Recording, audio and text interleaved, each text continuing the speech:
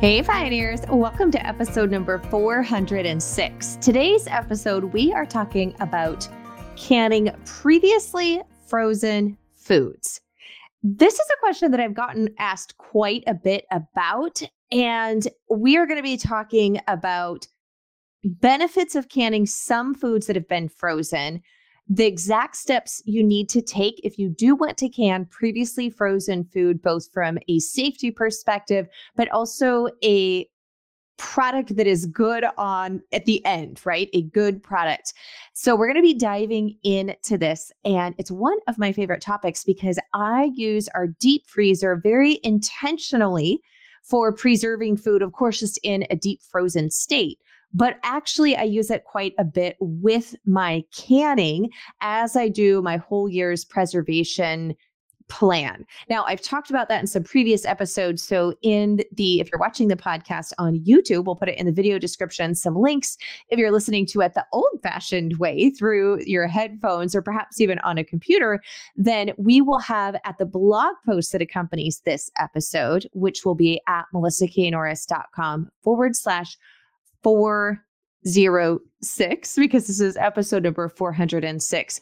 We'll have links to previous episodes where I talk about creating a preserving plan and go in depth to more of some of the things that we just don't have the time to fully encapsulate in today's episode. So, can you safely can previously frozen food?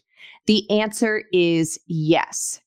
Now, some of the reasons that you might actually want to use the freezer first, rather than just canning food as it comes in fresh from the get-go, one is simply a matter of time. In the summer months, when a lot of us, especially if we're talking fruit and vegetables, produce-wise, that you're bringing in food, sometimes you just simply don't have the capacity to can all of that before it would go bad, because there's only so many hours in a day, and most of us are not canning 24/7 if you've got a day job, a family, all different things to do, not to mention the heat in the summertime. It really does warm and heat up the house. So sometimes I use my freezer purposely in order to avoid that. So that could be some of the reasons where you would put those foods in the freezer and then you're going to come back to them. Now, I will definitely freeze my fruit that I plan on doing, especially jelly with, any type of fruit syrup with, a fruit juice with, anything pureed up like a fruit butter, like an apple butter or apple sauce. All of those work wonderfully well. And even jam, when you have frozen fruit that you have fully thawed, and then go ahead and can. One of the things to keep in mind, especially if you are looking at doing a fruit syrup or a jelly, which is where we're using the juice of the fruit actually, is frozen fruit that has then been thawed the juice will come out of it. So as you thaw it, you'll have a lot of juice in the container that you froze it in. So this works exceptionally well if you are doing fruit juice, which is then turned into fruit syrup, and or jelly, which is you're using just the fruit juice. I do this with the blackberries quite often. I'll do this with blueberries. It works really, really well. I don't, however, recommend freezing your peaches, pears, or apples if you want to just have them in canned almost whole form. So with our peaches, of course, we have to half them so that we can get the pit out. Same thing, we're getting the core out of our apples and pears. So usually those are canned in the halves. Now, when you freeze them and then you thaw them, you're going to have some discoloration and they're going to be much softer and mushier. So that's where knowing, okay, this is the end product I want out of this. Is it best to actually freeze it so that I have it really good coming out the other side when it's in its canned, shelf-stable product? So there is my answer for that. If you want it to be where you're canning it more in its whole form, where you're just eating the fruit, not into something else, as the aforementioned, I would go ahead and can it at that point in time. I wouldn't try to freeze it, then thaw it, and then can it into peach pie filling, for example. But peach butter, 100%. So that's an important thing to note. When it comes to meat actually is so delicious. It doesn't matter if you can it fresh or if you can it frozen. Again, if you are butchering a whole animal, so if you're butchering it yourself, if you're a hunter, if you've got a deer or a venison, that is something where we will freeze a good portion of it and then I will can some of it. When we're picking up our whole, or usually we don't keep a whole beef, but if you're getting a whole beef, half beef, quarter beef, etc., where you're getting it in a large amount and or butchering it yourself, oftentimes that's where I will put everything into the freezer. And then if I need more freezer space or I have more time, because I have to tell you, on chicken butchering day, I do not feel like after butchering the chickens and then getting them parted out or for freezing them whole, doing all of that, I do not have the energy to then can all of the chicken at the same time because we have to do all of the cleanup and everything else when we're processing it at home ourselves. So I will can sometimes some of that chicken later, but it just buys me time so that I can deal with it at another day. So meat, though, you can definitely thaw your meat all the way and then can it. And there's no issue with texture, no issue with taste. It is delicious, all of the things. So highly recommend that. If you're looking at your freezer and you're like, man, I am running out of freezer space, look at thawing some of that meat and then canning it. Now, of course, I'm not going to can steak. I love steak in its steak format. Probably not going to be canning my pot roast. Pot roast is one of my family's favorite cuts, but definitely you can can ground beef. Of course, whenever we're talking canning any of these things, following updated, safety tested procedures, etc., for each of these food types. But you can pressure can ground meat. I like to take some of those tougher cuts. Stew meat cans really well. Pretty much anything except the prime steaks. If you wanted to, you could can. Now, I'm not going to can up ribs because I like a good rack of ribs. That's not something I'm going to can, but you can meat with the bone in, specifically chicken. Poultry, you can actually can it with the bone in. Sometimes that surprises people. Of course, it takes up more space in the jar, but it is completely safe to can like chicken legs and all those types of things with the bone in. You absolutely can do that. I generally don't. I'd like to have more meat in the jar than putting the bone in there, but it is something that you can do. You do need to look up each meat type, however, to know exactly how to can it, if it can be raw packed, if it can be hot, has to be hot packed. For example, ground beef has to be hot packed. If you try to can ground beef raw, it ends up creating like a meatloaf, right?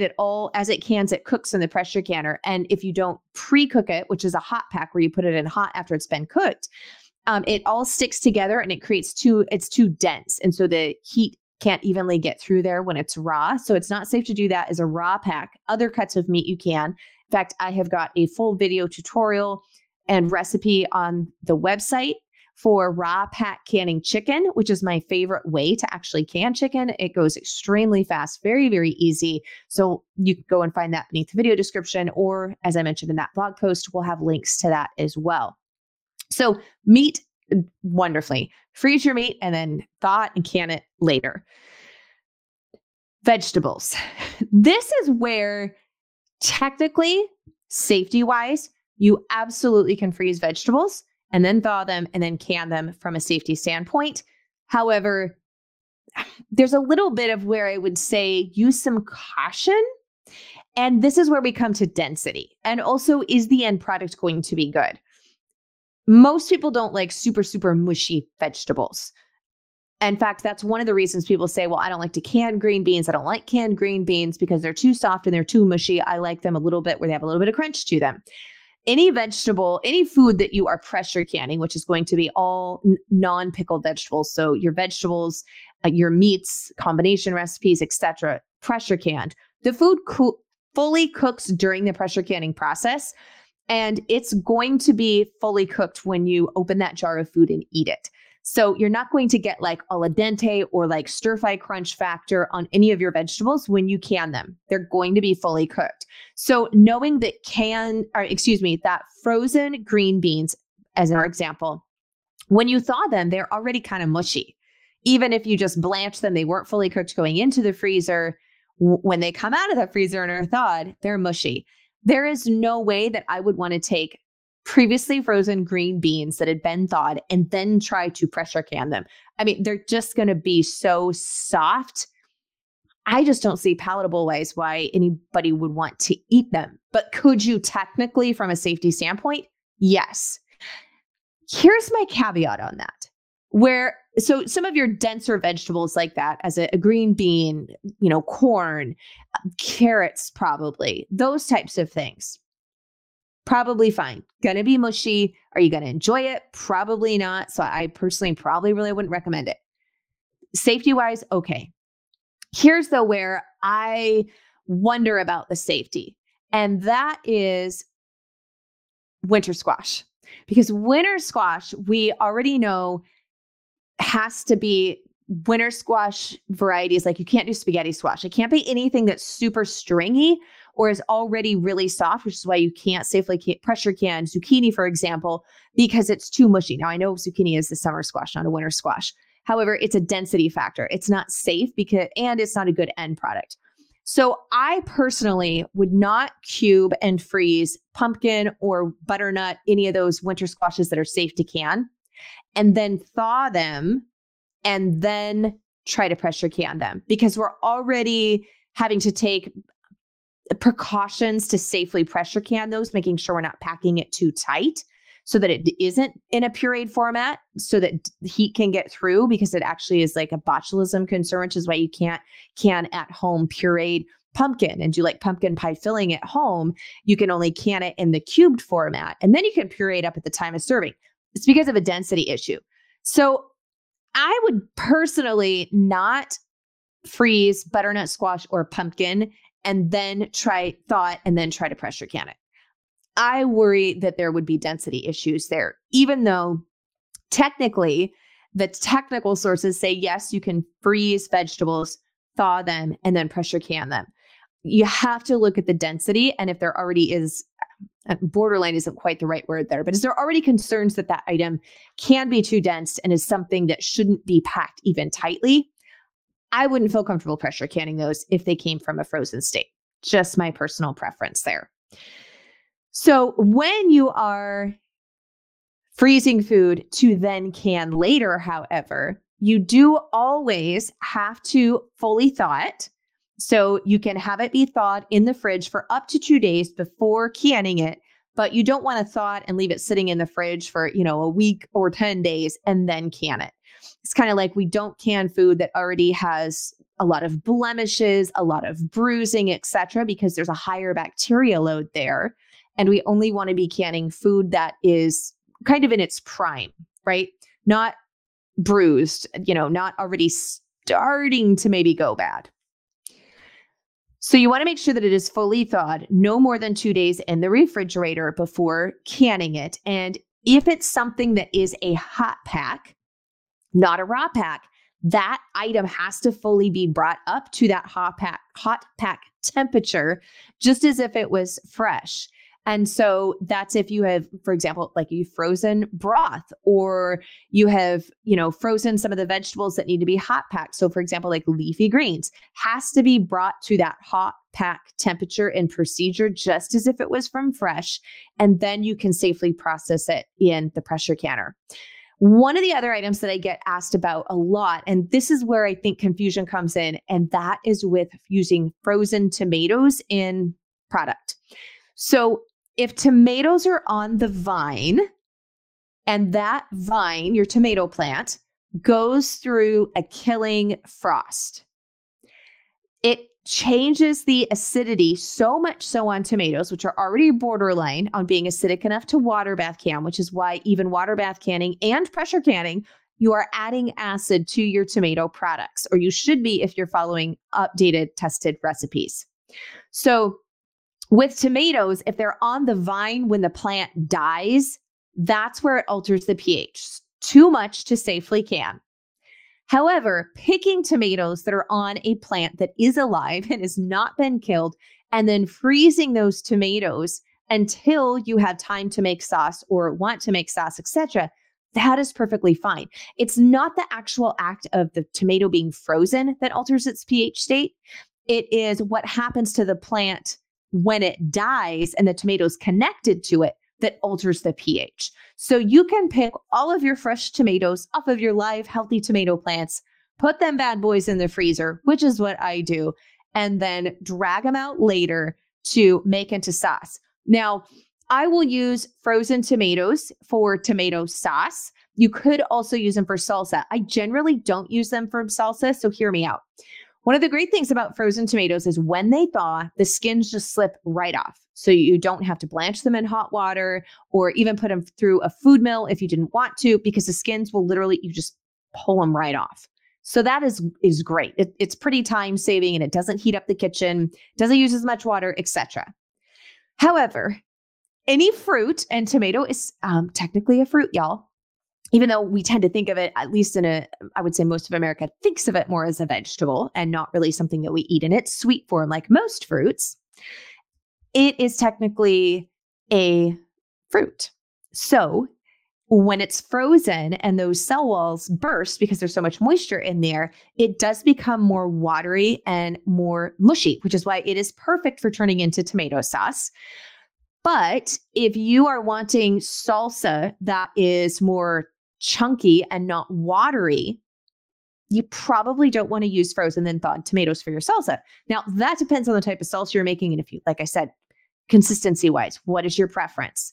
So I usually only use my frozen tomatoes that I have then thawed when I am making tomato sauce. It works wonderfully and beautifully for that. So there are my tips. Oh, one more tip I forgot on the fruit. So when you are using frozen fruit for canning, when it thaws, one of the great things, like I mentioned earlier, is you've got all of this fruit juice that just naturally comes out of the fruit. Make sure that you are saving that fruit juice when you are preparing your recipe. So of course, if you're doing jelly or syrup or fruit juice, that's what you're using anyways.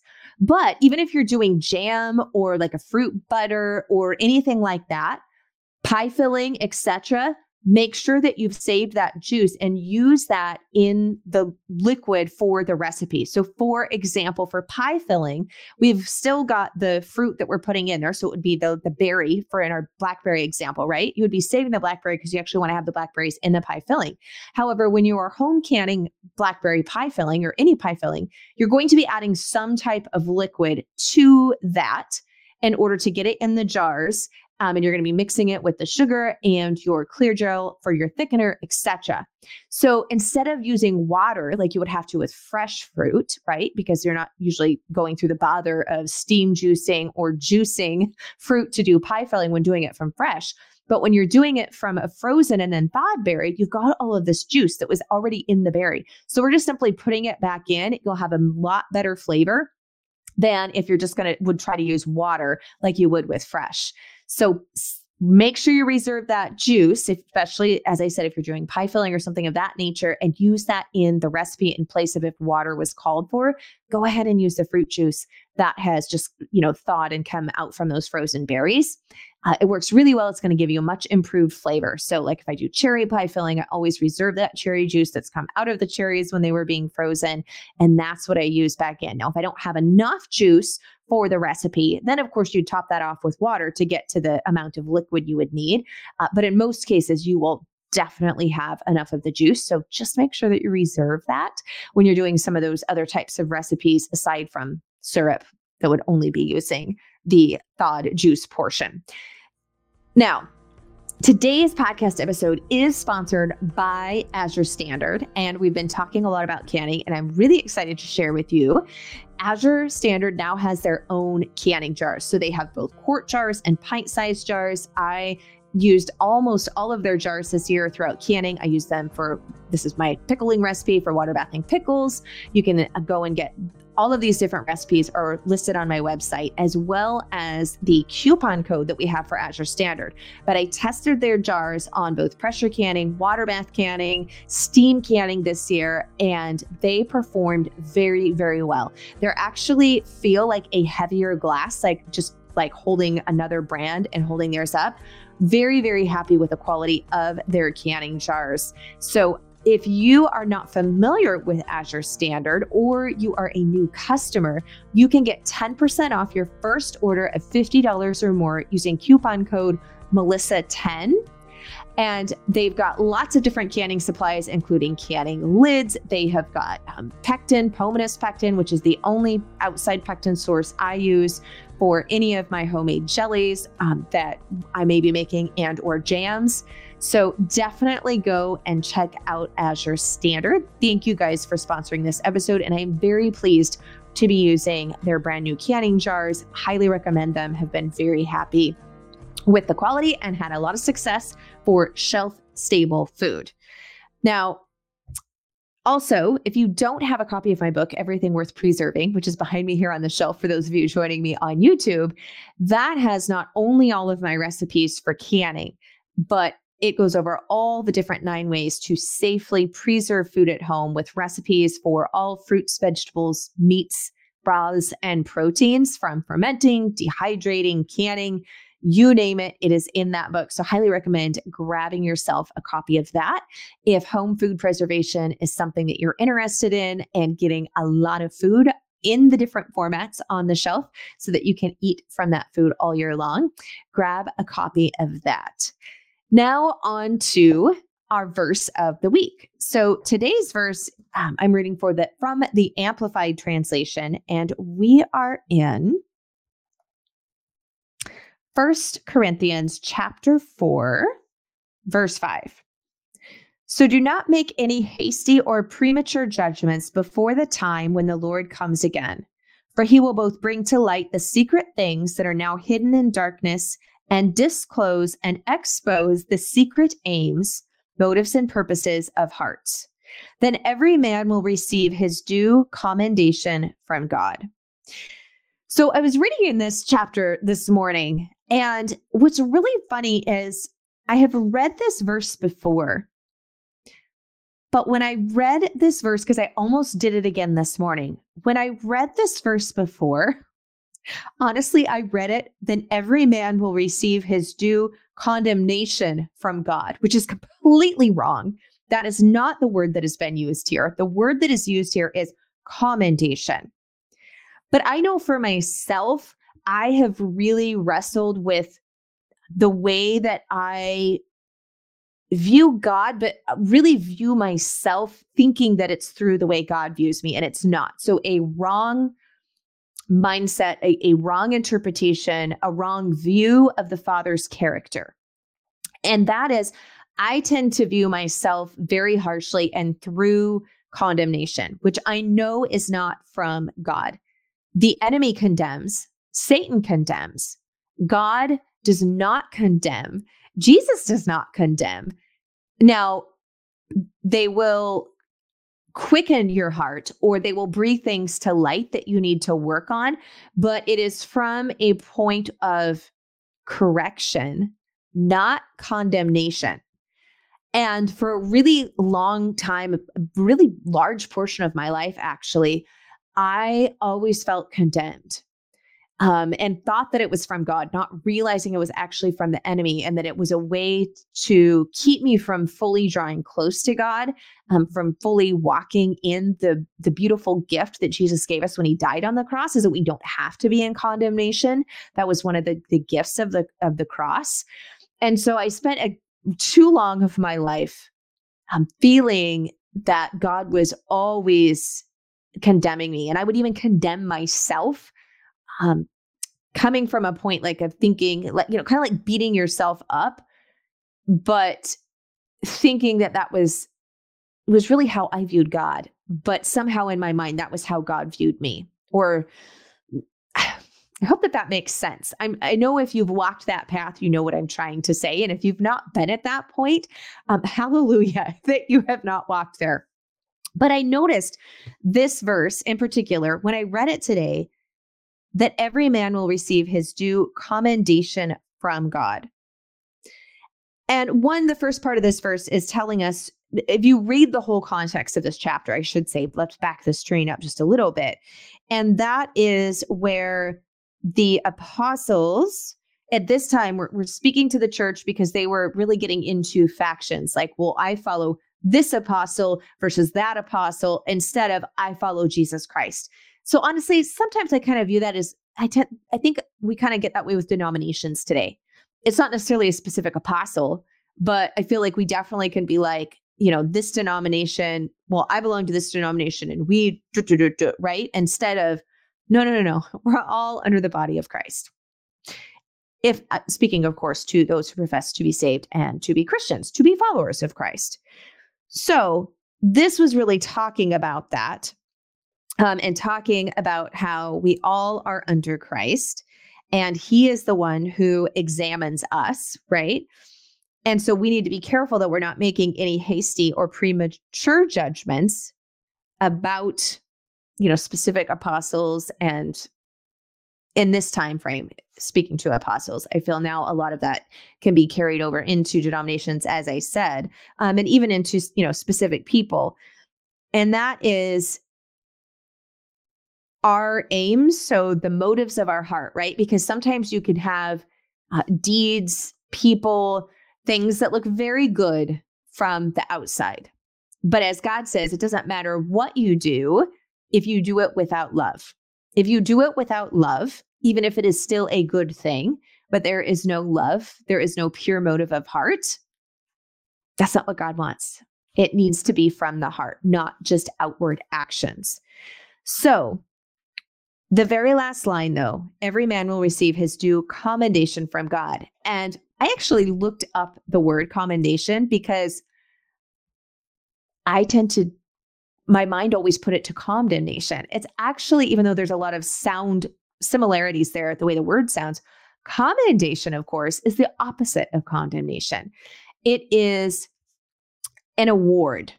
So commendation is praise. It's the opposite of condemning someone. It is uplifting. It's accolades. And when you read this verse from that point, that the predetermined time when God comes back or to chooses to disclose things, to bring to light the secret things that are at the moment hidden and disclosed, then every man will receive his praise from God, his accolades from God. And that brings completely different meaning to that verse and to the way that we think about things. Because if you look at something thinking that you are going to be berated and shamed, it makes you dread it. At least it does me. I don't know anybody that actually likes that. But if you look at it instead of the things that you did well, the things that are worthy of praise will be brought forward and be made known. I mean, that makes that like a joyous occasion, right? So anyways, I just wanted to share that insight because I'm sure that I am not the only one that has probably had a wrong mindset on the character of God, especially when it comes to condemnation and who does that really come from and who does that not come from. Condemnation does not come from God. That comes from the enemy. So thank you so much for joining me for today's episode. It was very fun to be back here with you. And until next week, blessings and mason jars for now.